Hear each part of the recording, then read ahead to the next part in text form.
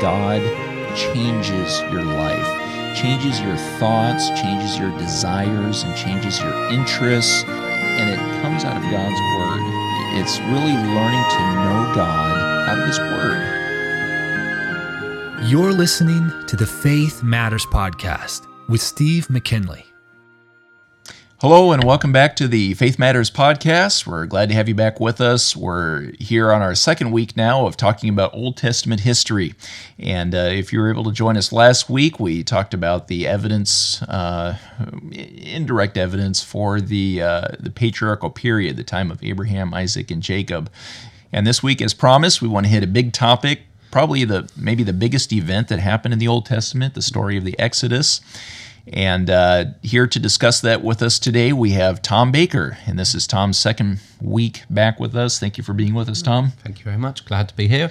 And Tom is studying archaeology right now at Trinity College in Dublin, and he's in his last year, and you're writing your dissertation right now. Yeah. So getting ready to finish up, looking at possibly pursuing a master's degree in the future. Yeah. Specific to Bible archaeology, correct? Yep. And so, Tom, you're quite experienced. You've also traveled extensively in the Middle East. Can you tell us where you've been? Well, the first place I was in the Middle East was Israel in about 2015-16, if I remember correctly. And that was where you could say I really caught the bug for biblical history and archaeology, because just going, you can read about the Bible, about what the Bible says, and you read about the places and the events, but, you get a whole different perspective when you actually are in the place. You see the landscape, you see the remains, you see what it was like. And, it just gives you an appreciation for it. And so from that point on, I was really interested in the subject. But then after that, I went to Egypt and I went to Turkey and I've been to Jordan. And, a lot of people say, aren't those some risky places to go to? But I went, I survived, and I came back. And they were a very big blessing for me to be able to go there, because it helps to open up your eyes, not just to the spiritual truths in the Bible, but also just practical things like where a place was, what it looked like, how it must have felt, which is something that you have to experience. So I'm sure that totally changes your perspective when you read the Bible, when you've actually been there to the places where it happened. Exactly. Well, I'm jealous, Tom. I'd love to go to Israel. Maybe someday I'll have that opportunity. But we can see that Tom, you're experienced. And so Tom wasn't born yesterday, and Tom is, he knows what he's talking about when he shares these things with us. So we just want to share that so that people know, Tom, you're an expert in your field, and we're so grateful to have you. I think it's a great privilege to have you with us and to share the knowledge. And I think we mentioned last week, but all this stuff takes extensive research. I don't think people realize how much study goes into all these topics, and talking about the little details that you bring out, Tom. And so we're very thankful for all the work that you've put into this. And by the way, that gets to the topic of your YouTube channel. And Tom brings out some of these details on his YouTube channel, Gospel and Spade. Right, Can you talk about that? Yeah, sure. Well, first off, it's at the moment it's only a new channel, and it's just slowly but surely growing.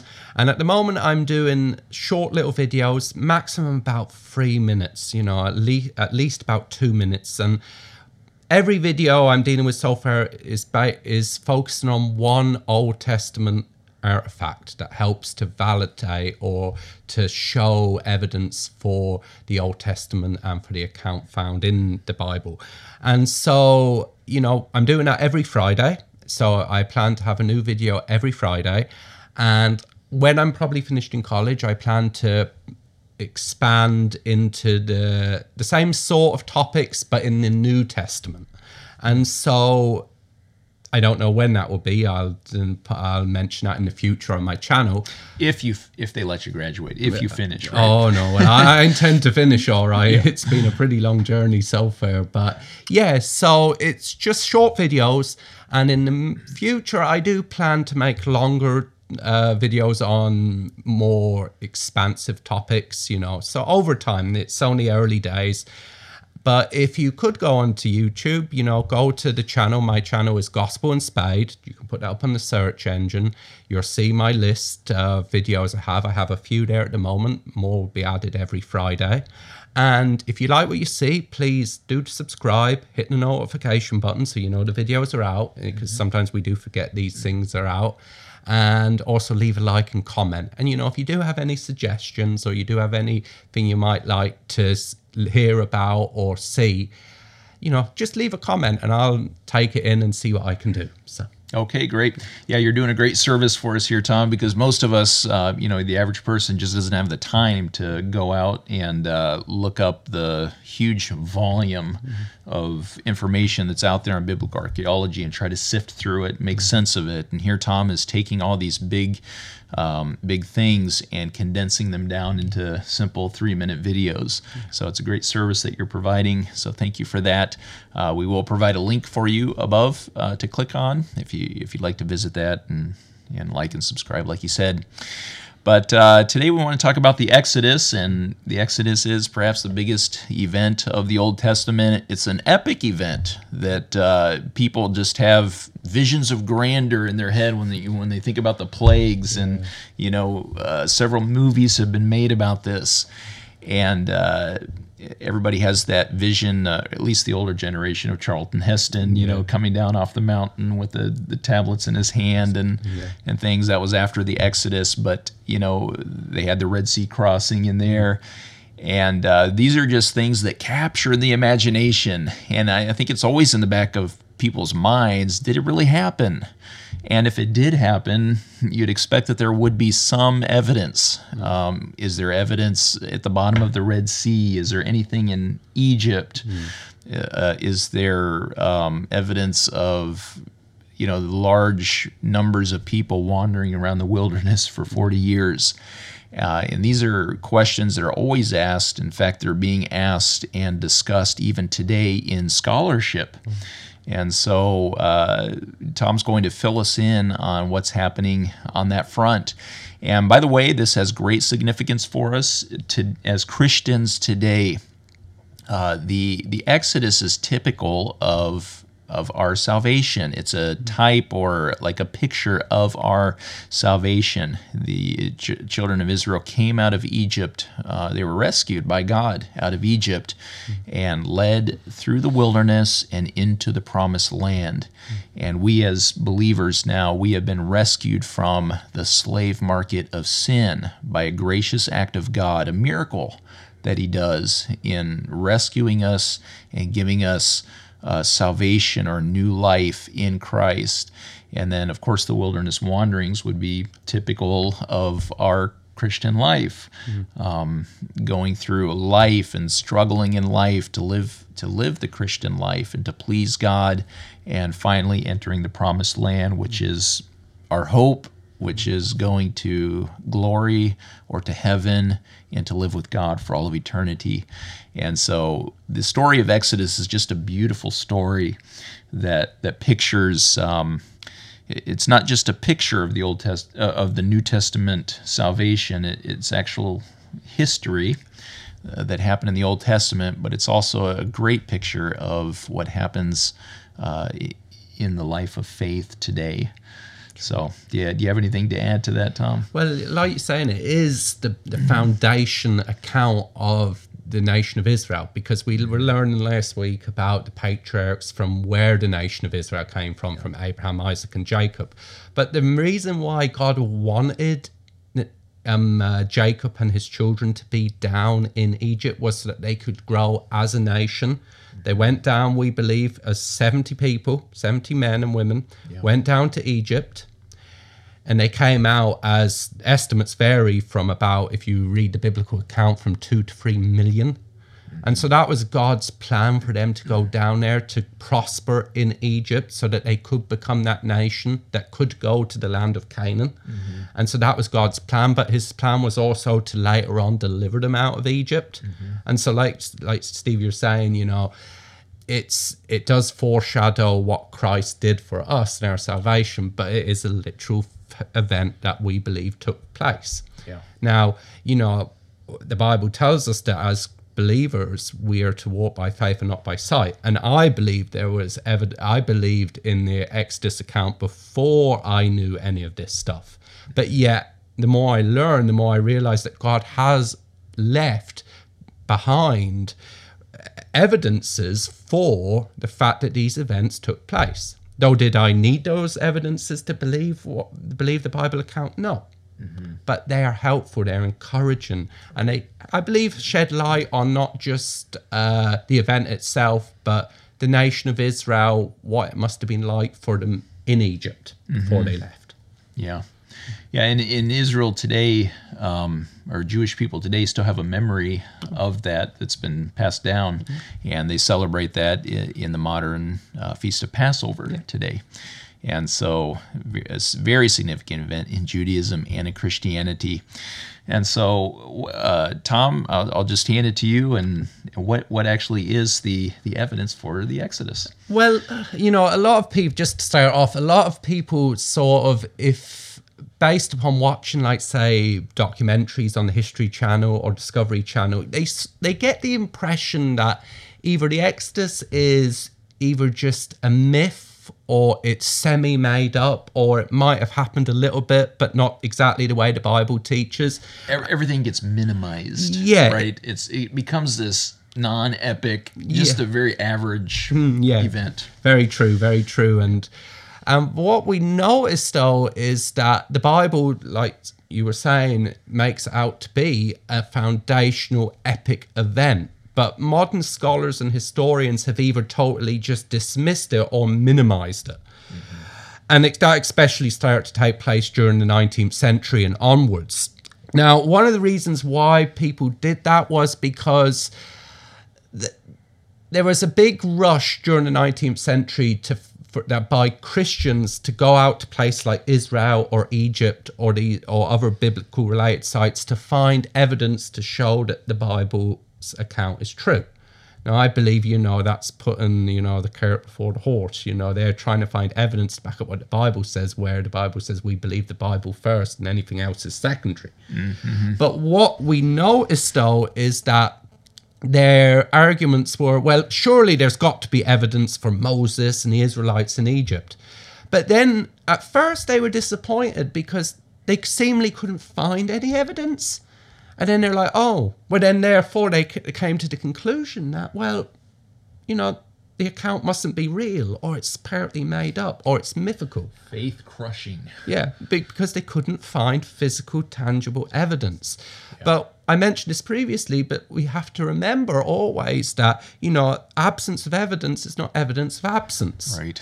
And we need to keep in mind that, the Exodus, according to the biblical account, took place in roughly 1446 BC, give or take a year or two. But that's an awful long time for evidence to remain. And Egypt, after that of time, was a culture, buildings were risen up, they fell, the cities were built and rebuilt, things were destroyed over that period of time. And in fact, some things have probably been stolen or misplaced or ruined. And so what we need to be aware of is it's not surprising that there's not a lot of physical, tangible evidence, because it's nearly 3,500 years ago. So you're saying we're not finding like chariot wheels at the bottom of the Red Sea at this point? Yeah, well, it would be very hard for chariot wheels to survive at the bottom of the sea, for obvious reasons. There is some evidence out there, but it's not things like chariot wheels at the bottom of the sea. Yeah, I don't believe we need that at the end of the day. No, that would be helpful to some, but some people still wouldn't believe it even if you brought it up. That's right. Yeah, that's not going to necessarily make or break people's faith. No. But there is evidence. Mostly it's more indirect. It would be nice if there was a bit of stone that says, I, Moses, was here liberating the Israelites from the land of Egypt to go to Canaan. That would be fantastic. But the truth is, there is some good indirect evidence to back up, firstly, the existence of the Jews in the land of Egypt during this time period before the Exodus. Now, to just give you a little bit of an understanding, the Bible tells us that when Jacob and his family went down into Egypt, Joseph had gone before them. That was God's plan. And that God, through Joseph, arranged for Jacob and his family to live in a part of Egypt, which was called the land of Goshen, or the land of Ramesses. Now, you may say, where's the land of Goshen? Well, geographically, the land of Goshen is, if you were to look at a map of Egypt today and you see the Nile Delta and you see the River Nile, and the land of Goshen is at the eastern end of the modern day Nile Delta. And Joseph and his family were given that region because they were shepherds, and the Egyptians didn't like shepherds, they didn't like sheep rearing. They thought sheep were sort of an unclean animal, which they rather keep away from. That's one of the reasons why they were given that land. It was sort of a little bit removed from the other Egyptians so they wouldn't be defiled. But Exodus does tell us that it was good land, right? Yeah. It was some of the best land Yeah. of Egypt because Joseph was favored Yeah. by the Pharaoh. Yeah, well, it was the best land in Egypt, and it's amazing that God provided it for Jacob and for his family. Kind of the perfect location for them. Yeah, and it was and I believe one of the reasons God gave them that land was so that they could prosper and grow as a nation, to going from 70 men and women all the way up to 2 to 3 million. Now, that would take an awful lot of prosperity. But the fact is, the book of Exodus continually highlights the fact that the events of the Exodus were miraculous. The growth of the Israelites, the plagues, the parting of the Red Sea, in the 40 years in the wilderness. These are miracles. And there's one thing that archaeology really can't prove, is miracles. Right, yeah. People say, I'll believe in a miracle when there's evidence for a miracle. But, how do you prove these things archaeologically speaking? Right. You may say, well, maybe the Egyptians, why didn't they record any of this? Well, I believe they did, but do you really think the pharaohs and the Egyptians would really like to brag about and humiliate and defeat that was brought upon them by a foreign god in their mind and a slave race? Do you think they'd put that up on the temple or up on the palace? Right. No, they wouldn't. It would just be an embarrassment. They always wanted to be remembered for the great things that they did. Yeah, this could be a whole nother topic, and I don't want to go off on too much of a tangent, but you just sparked something in my mind here that even if somebody saw a miracle, even if 100 people saw a miracle today, no one would believe them because they don't believe in miracles. Exactly. And even if people saw a miracle themselves, they may still not believe their own eyes. There were people in Jesus's day who just would not believe Jesus, even though they saw miracles right in front of their eye. And probably the more, the best way for these things to be conveyed to us, the most reliable way, was not for us to see them with our own eyes. It was to record them as historical events in historical documents. So I think God knew what he was doing when he inspired Scripture, and he passed these things down to us in the most reliable way so that people like Tom can go and you're not yourself digging things up, but analyze and research and put the pieces together and show much more reliably that these things actually happened rather than just somebody's word saying it. Yeah. So. Yeah, and also consider the Israelites saw miracles, and did they believe them? No, they didn't. You see, that's one of the problems we see here. Yeah, interesting. They were miraculously, this amazes us all the time, but they were miraculously brought out of Egypt. And then when things got a little bit tough, they wanted to go back to Egypt. Exactly. After the plagues and after all the things that they saw. Exactly. So still had unbelief. Yeah, it's a string of miracles. But going back to the land of Goshen, is there evidence for there being a Jewish population in that region of Egypt? Well, yes, I believe there's indirect evidence to point to that fact. One of the reasons we know that is because in recent years, a site was found in what is the land of Goshen at a site called Tel El Daba. Now, Tel El Daba is associated with the historical site of Avaris or Ramesses. Now, just to highlight a fact, in the ancient world, sometimes cities and towns had different names in different time periods, depending on who was living there. You see that in the Bible. Jerusalem was before it was called Jerusalem, was called Jebus, and it was called Salem. And so names can change. We're not sort of used to that today. We like things staying the same. But in the ancient world, things did change. But at Averroes and Ramesses, there is good indirect evidence to point out that there was a large Jewish population, or a Semitic population. Semitic, you may say, what's Semitic mean? Semitic means basically from the line of Shem. And Semitic peoples included the Jews. The Jews are a Semitic people. Now, there are other Semitic peoples. The Assyrians were Semitic people. But what we notice is that the Semites were a distinct cultural people group compared to the Egyptians. They had different physical cultures, different ways of doing things, different ways of behaving. And one way we know that there was a very large Semitic population in Goshen was based upon the names of the places. Firstly, Averroes was first not an Egyptian name. That was given to it by a Semitic name. Also, there's been recently research done that has found that in that region of Goshen, there are many different ancient cities which have Semitic names. Now, that very strongly implies that these were not Egyptian settlements at first, because the Egyptians wouldn't call them Semitic names. They give them Egyptian names because they're Egyptians. And so what you see, though, is that these names basically stuck. And so when the Semitic population, for some reason, sort of relatively just disappeared, the Egyptians kept the same name, even though they weren't Egyptian. So that's an interesting. Yeah. So that's a bit of indirect evidence. It's not something, that you would, think about immediately. It's not obvious. But it's something that if you didn't believe in the Exodus, it is something you'd have to deal with. How did these Semitic names appear in that area? Yeah. But it is consistent with the biblical account. Yeah. That there was and I don't just believe there were probably Jews in Goshen. They probably spread at first all over the land of Egypt after a point. But that was, you could say, the hub of the Jewish population in Egypt.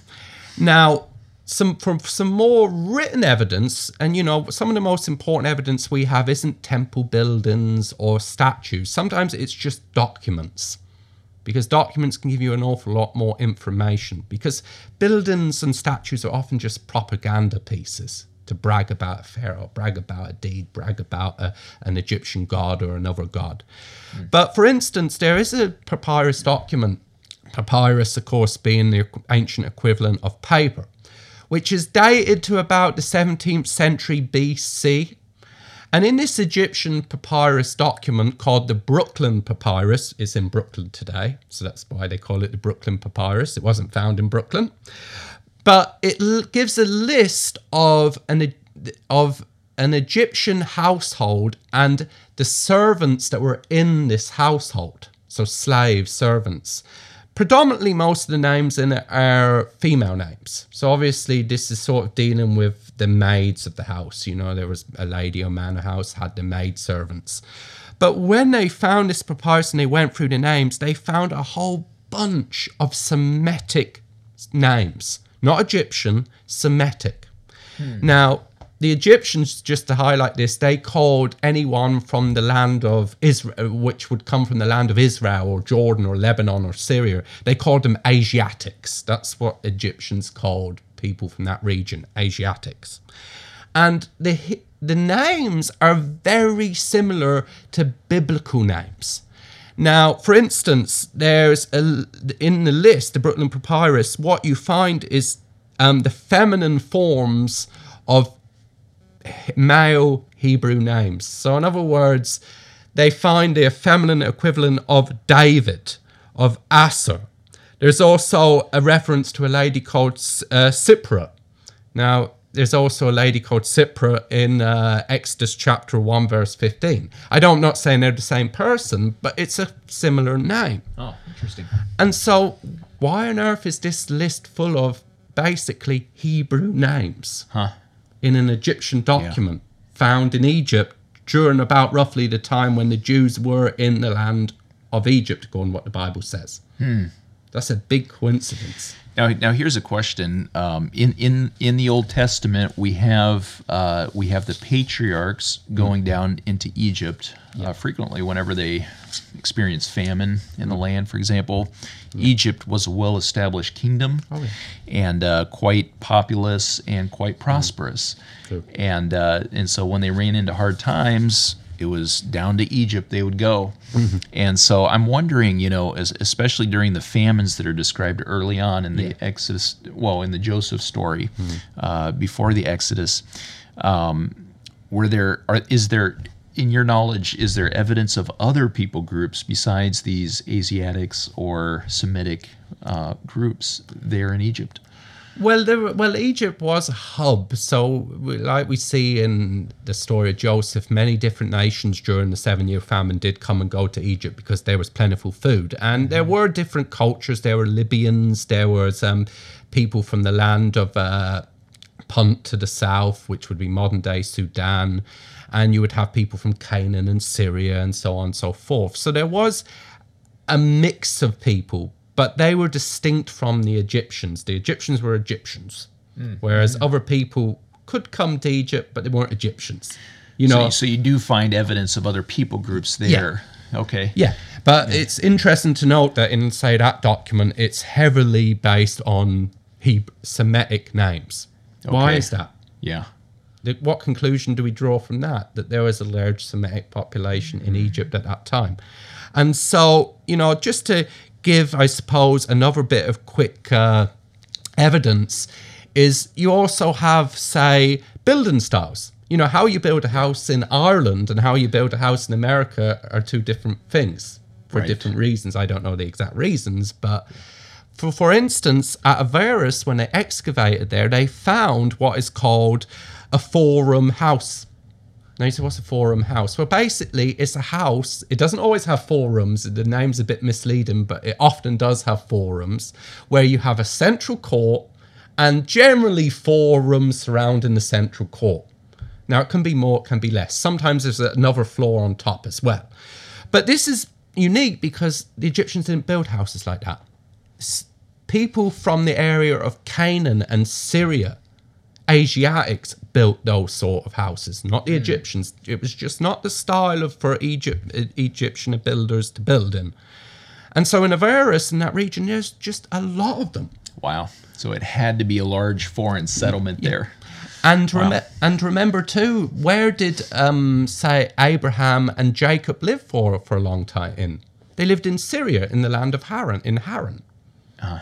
So they probably picked up those building traditions and built what they knew. Right, yeah. And so, you think, well, what does that prove? Well, it proves there was a distinct population group there that was distinct from the Egyptians and proven by their building methods. And there was an awful lot of these buildings at Avaris. Why do that? Because I believe they were a distinct people group.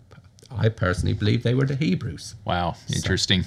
So it's not like we don't just have to find evidence for miraculous Exodus events. We can see evidence of a large population of Semitics living in Egypt around that time. Yeah, that's fascinating to me. Yeah, it's very interesting when you think about it. Yeah. Yep. So wow. Okay, and so what we see as well is that not just the style of the buildings, but also the construction methods. That tells us a lot about the people who were living in these 4-room houses.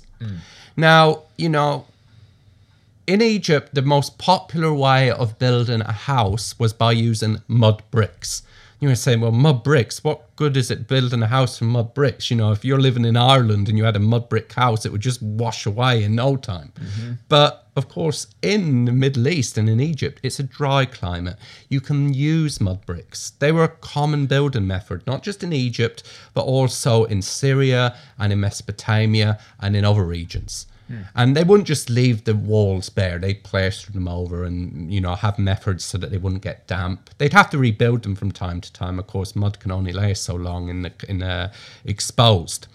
But what we notice from these 4-room houses, some of them in particular, seemingly the latest that were built in the region, were built without straw. Now you say, well, mud brick, straw, what does that have to prove? Well, you see, in the ancient world, if you wanted to build a mud brick or make a mud brick, you'd get mud and you'd put straw in it. The reason why you'd put straw in it is it would help make it more durable, it would be better quality bricks, and it would also dry quicker. Kind of like putting iron rebar in concrete or something. Yeah, it would just make it better quality. Stronger brick. Yeah, exactly. Wow. Now, it's interesting to note that when you look at the evidence for some of these latest houses at Averus, these 4-room houses built from mud bricks, is some of them don't have any straw in them, which is unusual. Now, it's interesting. Careless, very careless. Well, very careless. Well, maybe there was a good reason why they didn't have straw in them. Yep. Because in the book of Exodus, it tells us in Exodus chapter 5, verse 7, that when Moses came into Egypt and says, to Pharaoh, let my people go. What did Pharaoh do? He said, the Israelites are just lazy. I'm going to make them work harder so they're not distracted by this Moses fellow and his nonsense. And so what he did is he stopped giving the Hebrews straw to make bricks with. And he says, guys, I'm stopping giving you this straw.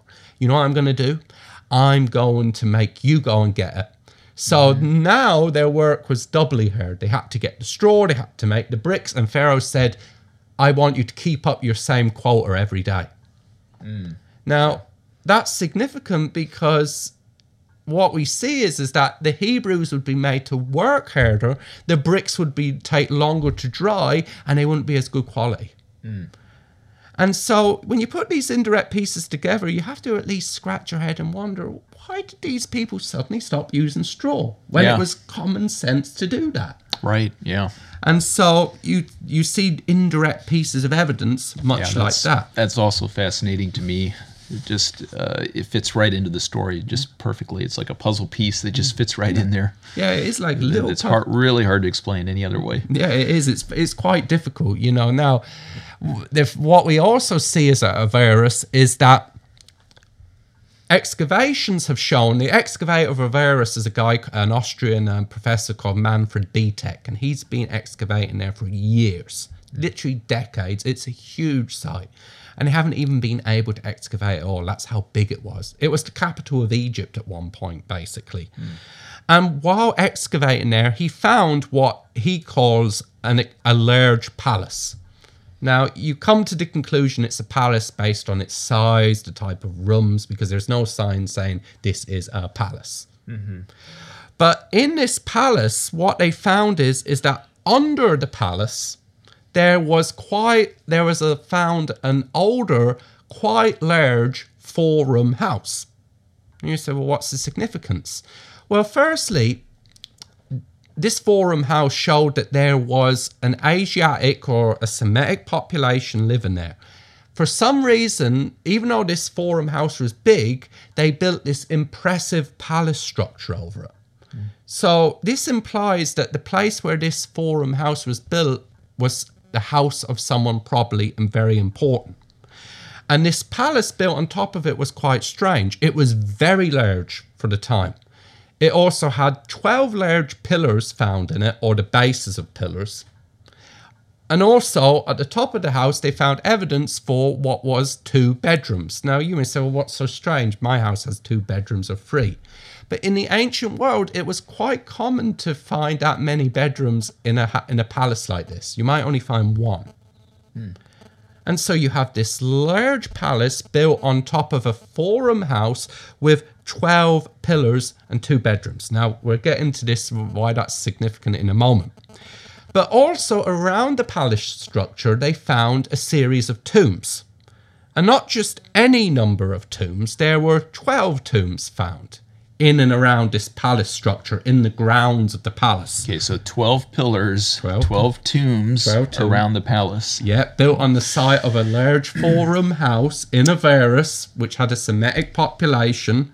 And when they excavated the tombs, they found that the people who had been buried there were Asiatics, or presumably a Semitic people.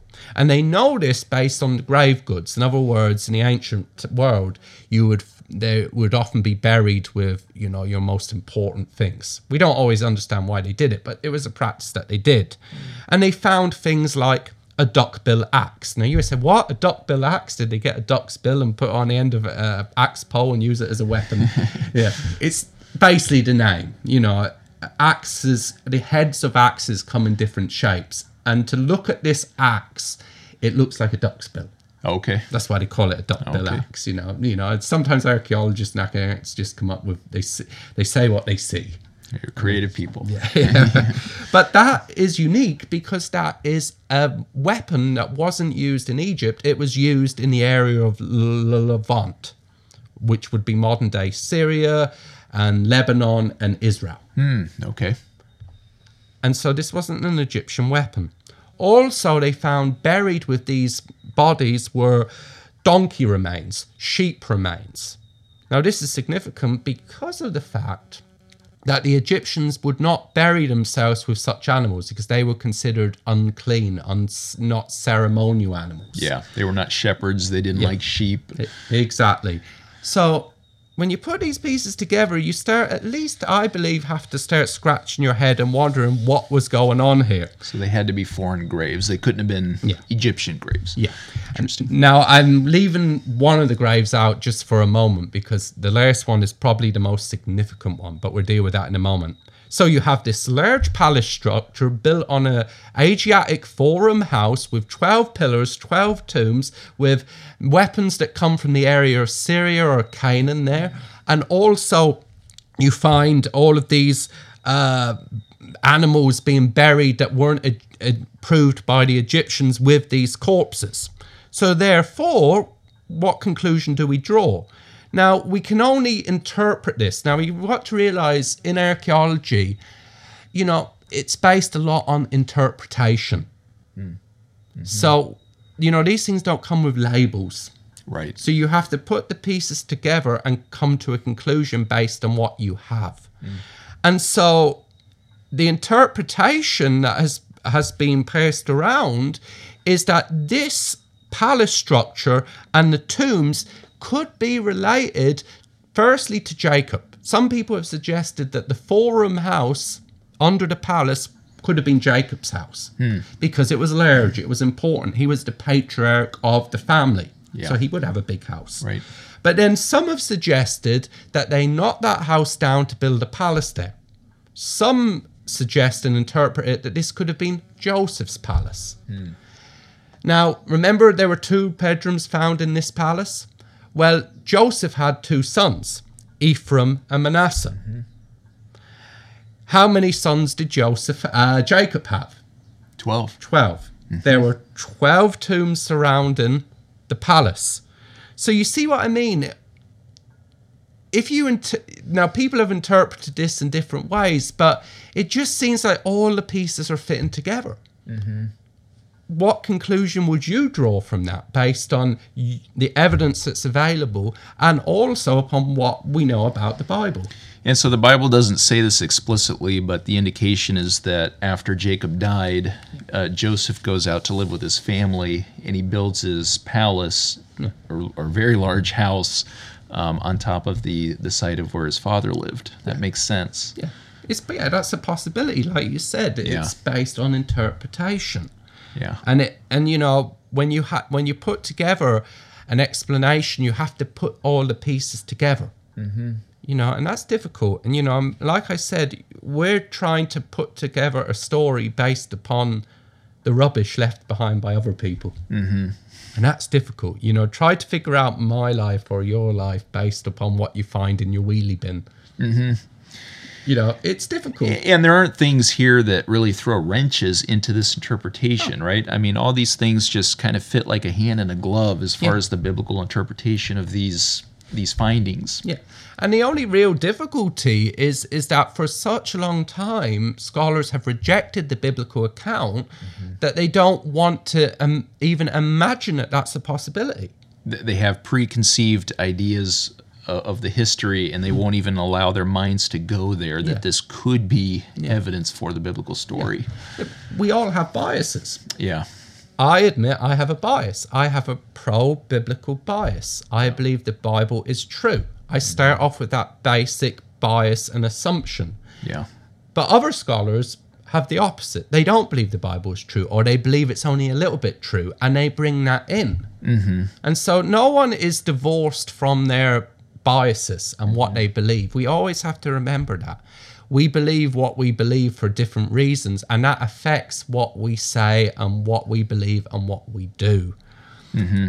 But you follow the evidence where it leads, and if you have an anti-biblical bias, you cannot follow the evidence where it leads. Exactly. Right? Or you have to at least try to find imaginative ways to explain it away or ignore it. Right, or just say we don't, throw up your hands and say we don't have any clue, we don't know. Yeah. And there's nothing wrong with saying you don't know. Yeah. If you don't know, you don't know. Yeah. But, all these separate pieces coming together. But there is an ancient account that allows us to interpret these things in a certain way that makes sense. Exactly. Now, I mentioned previously, though, that there was one tomb that was most significant around this house, which I believe in my mind sort of clinches it and makes it so hard to just explain away as being some random group of Asiatics. And you may say, well, what's that? Well, there was a tomb that was found nearby, and in the tomb they found the remains of a statue. Not a full statue, just the remains, mostly part of the shoulder and part of the head. It looks like that literally at some point in its history, the statue was brutally vandalized. But why? Why would you smash up a statue unless you were really mad for some reason? But from the remains of this statue that have been left, we see that this man who was buried in this tomb, and some have speculated that the tomb was built in a pyramid shape based upon the foundations. It's a square-like foundation. Now, that's significant because not everyone had a pyramid tomb in Egypt. That was only for particularly important people. Not everyone could have one. Not everyone could afford it. Yeah. Not everyone would be given the privilege to do that unless you were significant enough to warrant it. Now, they found that this statue, the remains of it, are of an Asiatic man, a non-Egyptian. And in fact, on the shoulder of the statue, there's an inscription with foreigner written on it.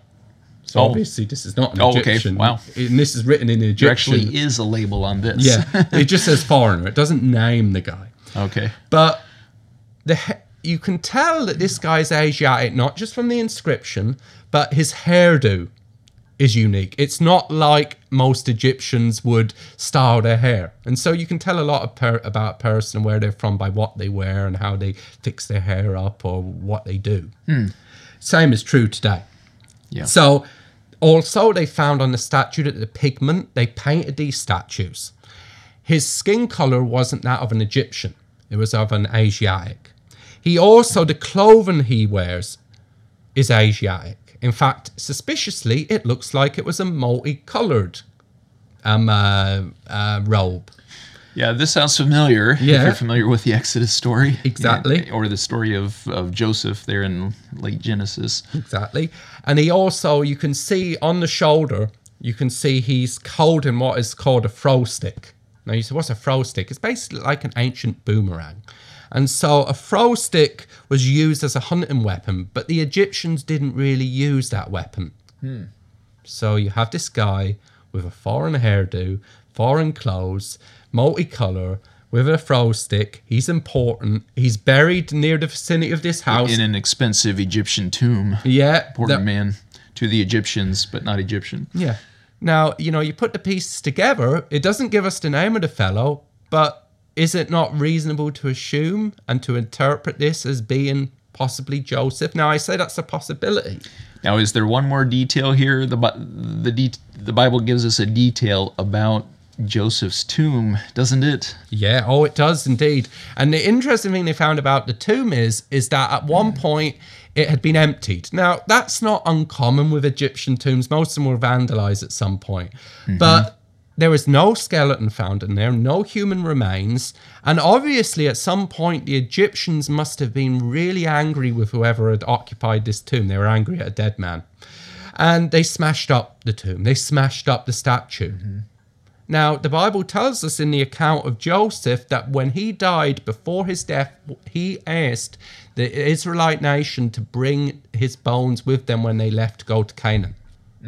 And he was buried in Shechem in the land of Canaan later on. Now, it would make sense if looters or vandals carried away valuable things out of the tomb, but why would they bother with bones? I mean, it's not common for looters or vandals to carry away bones, right? No, they're useless at the end of the day. Right. So, But here Joseph had specifically requested that his bones be removed from the tomb when the children of Israel left Egypt. exactly. And we don't find bones in this tomb. No, we don't find bones. Wow, that to me is just astounding. So you have in this region, in this Asiatic city, in an Asiatic palace with Asiatic tombs, with an Asiatic man whose body is missing.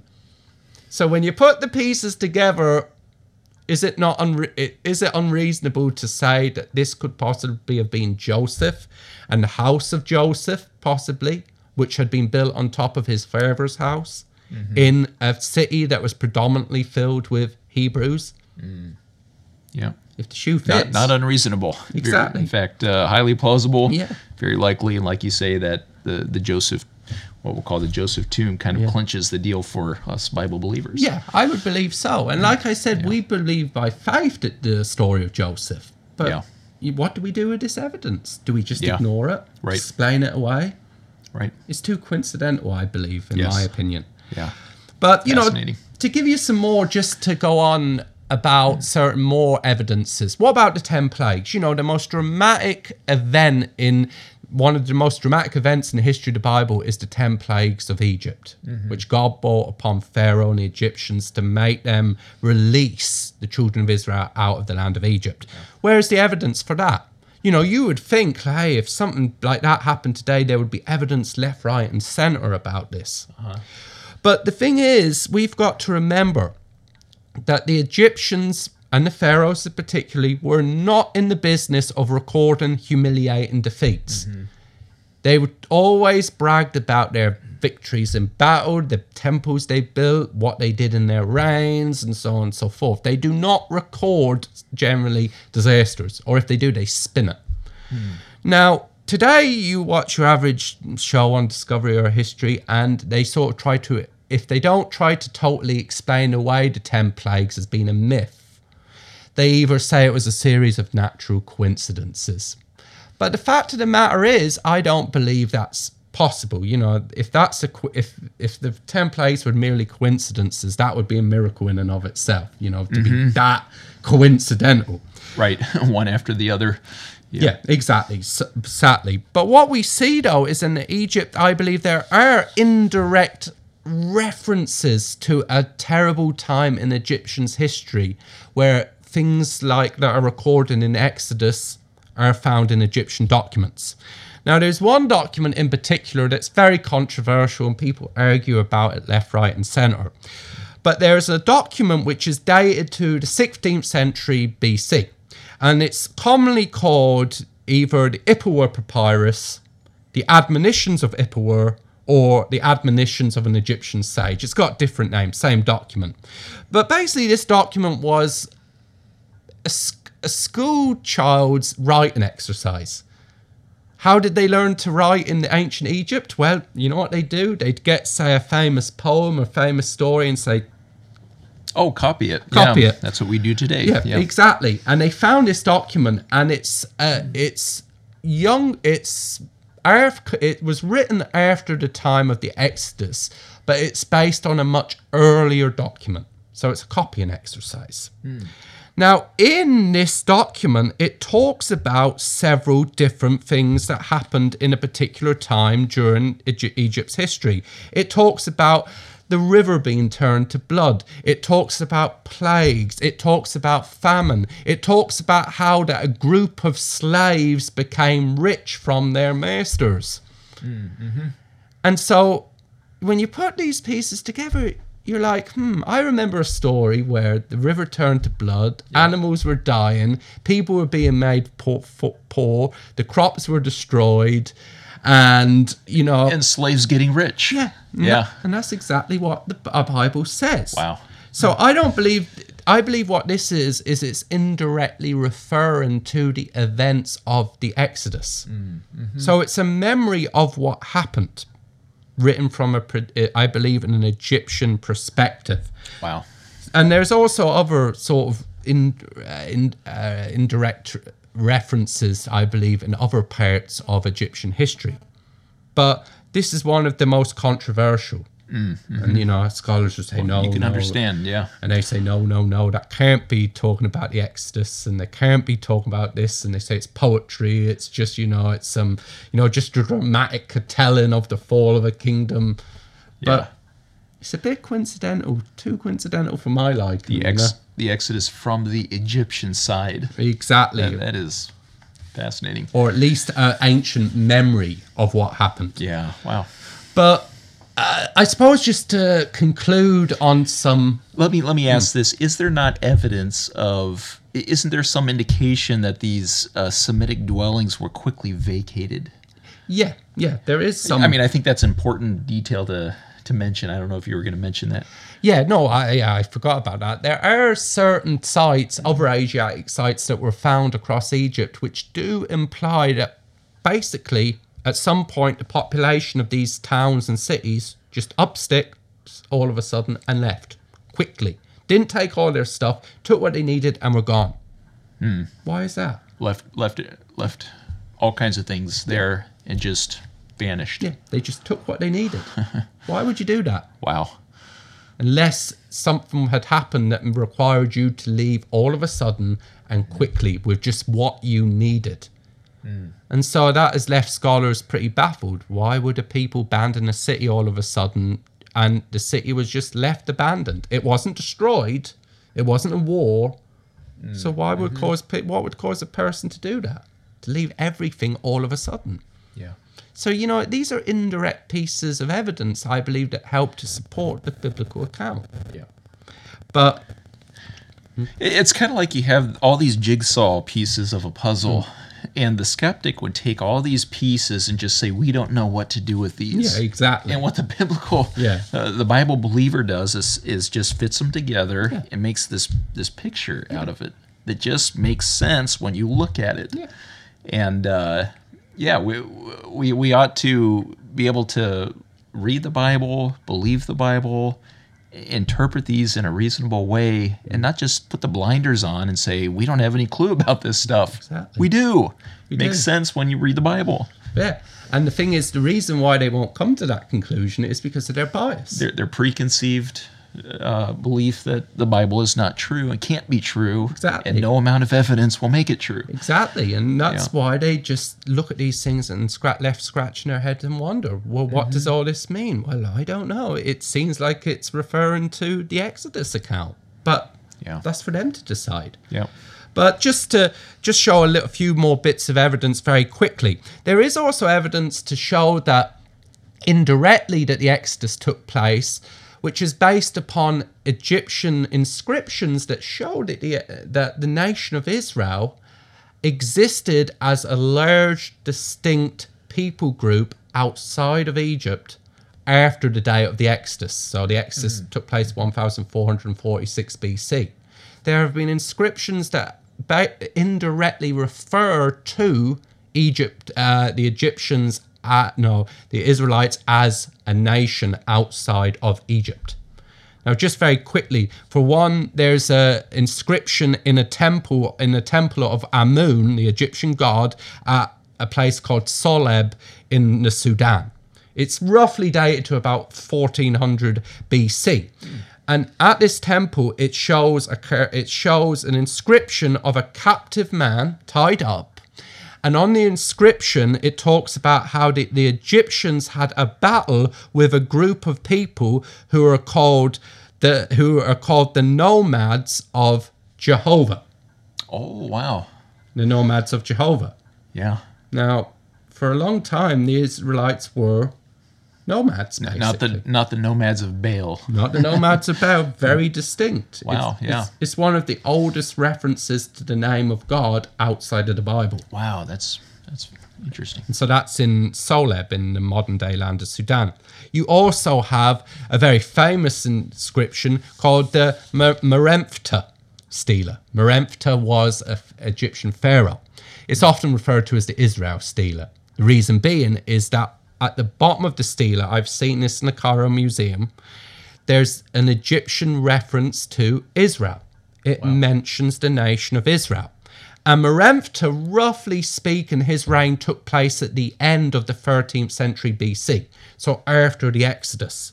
And he mentions that he had gone on a campaign to Libya in the west, but also to Canaan in the east. And he mentions among his lists of conquests cities and people groups like the Canaanites. In fact, the document mentions that Canaan is captive. It says Ashkelon was a city of the Philistines, is conquered. Gezer is seized. Yanoam is made non-existent. These were biblical historical cities that do exist. There's evidence to prove they existed. But it also mentions that Israel is wasted, bare of seed. Now, some people argue whether that means that they took all their seed away as their grain, or it's talking about them as being wiped out. Now, the thing is, what the Egyptians often did is they would be very hyperbolic. You know, they'd exaggerate their claims. They say, we did this, but they were the victors. They were the victors. So it didn't mean that Israel didn't exist, but they're saying we just decimated them. We gave them a bloody nose that they won't recover from quickly. So you see this. So you put these pieces together and you just cannot ignore it. By the way, that makes me think around this time when we believe that the Israelites left Egypt, it left a vacuum, a power vacuum in Egypt, and there was another people group that moved into Egypt and took power there, right? So some kind of event allowed them greatly weakened Egypt and allowed them to come in and rule. Yeah, now there is some debate as to the timing, but it is argued that a people known as the Hyksos came into Egypt after the Exodus because of Egypt's weakened situation. Now there is some debate about that, you know, that goes down to chronological dates and so forth, which is complicated and very convoluted. But there would have been a power vacuum. Oh yeah. There would have been difficulties. Yeah. And in fact, it's in the book of Deuteronomy, it mentions even that Moses states that Egypt was still in a ruinous state 40 years later. It would take them time to recover. They lost their army, they lost their pharaoh, they lost their slaves. Yeah. And so that is a good point, you know. But just very, very quickly, I mentioned there was one document that was found in the beginning of the 20th century. It's called the Berlin Pestle. Now, just to exemplify this, it was purchased in 1913 in Berlin. It was then put in a drawer, not examined until 2001. And on it, they found an inscription, a partial inscription that refers to Israel after the exodus of Israel from the land of Egypt. Oh, okay. Wow. And that just sat on the shelf for decades. No one paid any attention to it. Yeah, wow. So what could be sitting in the shelf now in a museum that we just don't know of? Right. Yeah, you wonder. Yeah, exactly. Yeah, okay. Well, this has been a lot of very fascinating material that you've shared with us, Tom. I'm sure most of this, or perhaps all of the evidence that you've shared here has been new to the majority of our viewers. And I know that some of these things have been new to me. I learned so much last week, and I've learned this week. And thank you for sharing that with us, Tom. And I hope these things have been fascinating to you as well, and hopefully eye-opening. I think these things ought to be startling to us and provocative and make us think that maybe these things actually did happen. Maybe you've been a skeptic of the Bible. Maybe you've doubted the history of the Old Testament or the Exodus. And like we've said, these things don't prove the Exodus, but these things are highly consistent with the Exodus, and the puzzle pieces have been laid out there. All that's left for us to do is to fit them into place where they naturally fit, and it's consistent with the biblical narrative. And so I guess what we would say here, just to conclude, is allow the evidence to speak and just follow the evidence where it leads. And understand that it's not such a leap of faith. You know, when we talk about believing in the Bible by faith, it doesn't mean that it's just a leap into the dark or a leap off of a cliff. Okay, it's a well-reasoned belief. It's not belief that has no reasoning behind it. It's well-reasoned belief, and these things do help us to reason through our belief in the Bible. And so I hope it's been helpful for you. Stay tuned. We're not done yet. We're going to talk about very fascinating evidence next week for the granted disputed location of Mount Sinai. And you know Mount Sinai is the place where Moses received the Ten Commandments. So stick with us, join us next week, and of course leave your comments for Tom. In 2 weeks here, we're going to devote the whole episode to Tom answering your questions. We'd love to have some viewer questions that Tom could shed some light on. So thank you again, Tom, for being with us. We'll see you next week, and we'll see you next week. Thank you. Thank you.